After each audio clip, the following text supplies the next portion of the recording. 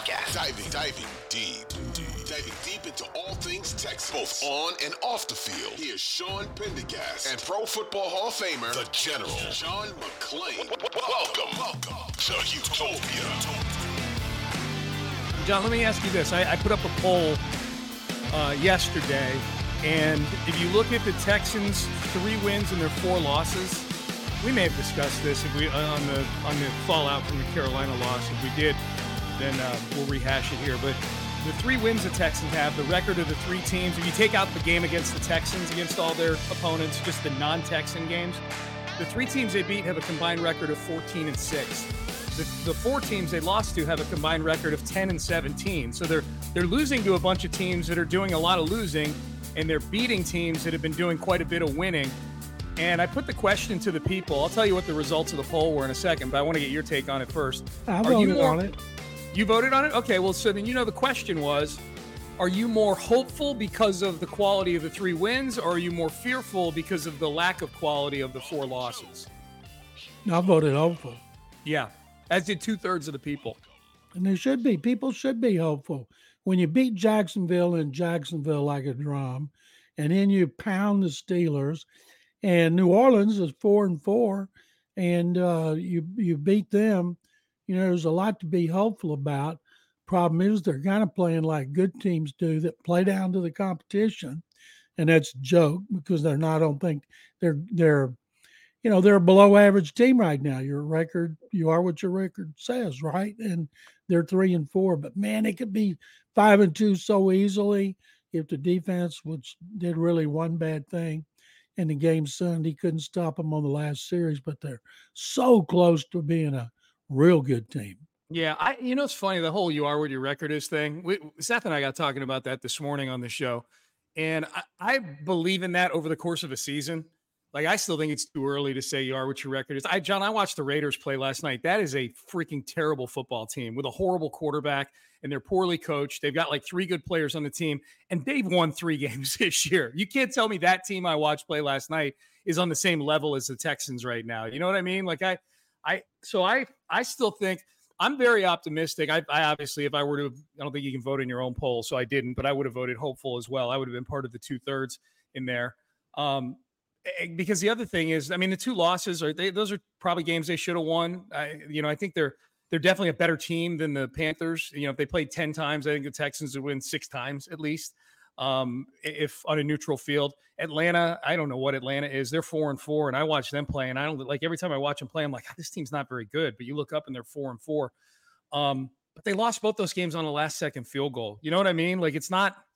Those were typical NFL losses is what those were, where it's like there's 3 or 4 plays that decide a game, and the Texans screwed up all 3 or 4 of those plays against both those teams. So they're 3-4, and they probably deserve to be 3-4. Their 2 losses to start the season were both blowout losses. So, but I'm super optimistic moving forward. I'm real optimistic about this weekend against the Bucs. They open as a 2.5-point favorite, John. No, I don't think they're going to beat the Bucs and be 4-4 before the season. If you said to me, will you take 4-4 the Texans? I'd have said, hell yeah. I would have said, that's what I would have said right there. It's a bubbly. It's not a beer, unfortunately. I got work to do today, but yeah, I would have been happy with that too. The other bit of Texans housekeeping, John, the offensive line hit another pothole here with the injury to Jared Patterson. I saw conflicting reports about what exactly the injury is, but this we know. D'Amico said he's going to be out for a while with this injury, and D'Amico, I think, used the word shuffle yesterday, that they're going to have to shuffle again along the offensive line. If you had to guess, what do you think the 5 look like on Sunday against the Tampa Bay Buccaneers? Considering the move they made when Jared Patterson went down for the year, I'm guessing it's going to be Michael Dieter. He would be the 4th starting center going back to Scott Quisenberry early in camp, who started off with 1 game last season. Juice Scruggs is still on IR. He hadn't been practicing, so he's not coming back this week. The one that I'm curious about, with Titus Howard's not a guard. No. He's not playing well. He's not run blocking. He's making mistakes. Put him back at right tackle over George Fant. See if you can find a left guard. Maybe it's when Juice Scruggs comes back, he plays left guard. Josh Jones came in as playing 3 positions, mainly a right tackle. see if he could do it, because right now they're hurting big time at center and left guard and not very good at right tackle. John, when you refer to the move they made, for those who don't know, did they bring Michael Dieter up full time from the practice squad? Is that the move they made? No, I'm just saying he played he came in Okay, got during you. the game and replaced Jared Patterson, I who had got you. played well, who had started every game. And when Juice Scruggs, we don't know what we're going to get from him because he hadn't played. But they traded up in the second round to get him, and they named him the starter when Quisenberry went down for the season with his knee injury. Then he went out, and he hasn't played. So since Dieter played center, and I think Dieter's played center, guard, and tackle with Miami. Last year he didn't play anything. He just played special teams. So they're really struggling, but I think we just now kind of yawn when they suffer an injury in the offensive line, because they did beat Jacksonville and Pittsburgh handily, playing musical chairs up front. So they're not good at run blocking, but their pass protection has been better than any of us thought.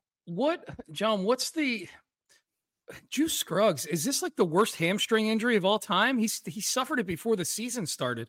We're in November now. Like I get it. Hamstrings, you want to be careful with them because they could re-aggravate them.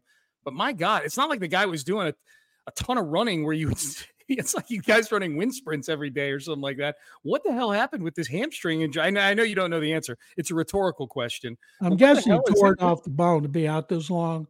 And when you tear it off the bone, it's got to be reattached. And they don't tell us when guys have surgery.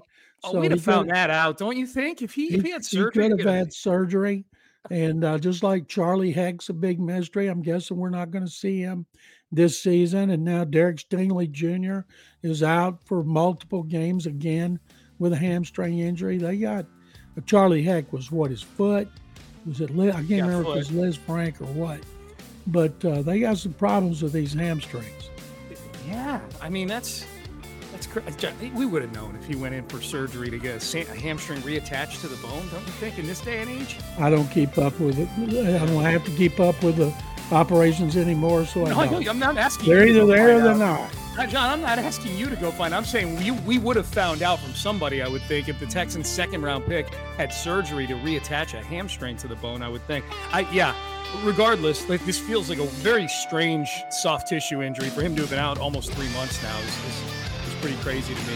Okay, so that's where we are. We'll do a deep dive on the Bucs and the Texans on Thursday. Just do the six-pack where we get into certain storylines heading into the game. It's a Bucs team that's lost 3 in a row, so they're kind of wounded right now, and they're not playing very good football. They are coming off a long week because they played on Thursday last week, so they got a few extra days to rest and prep and get ready for the Houston Texans. We'll talk about that on Thursday.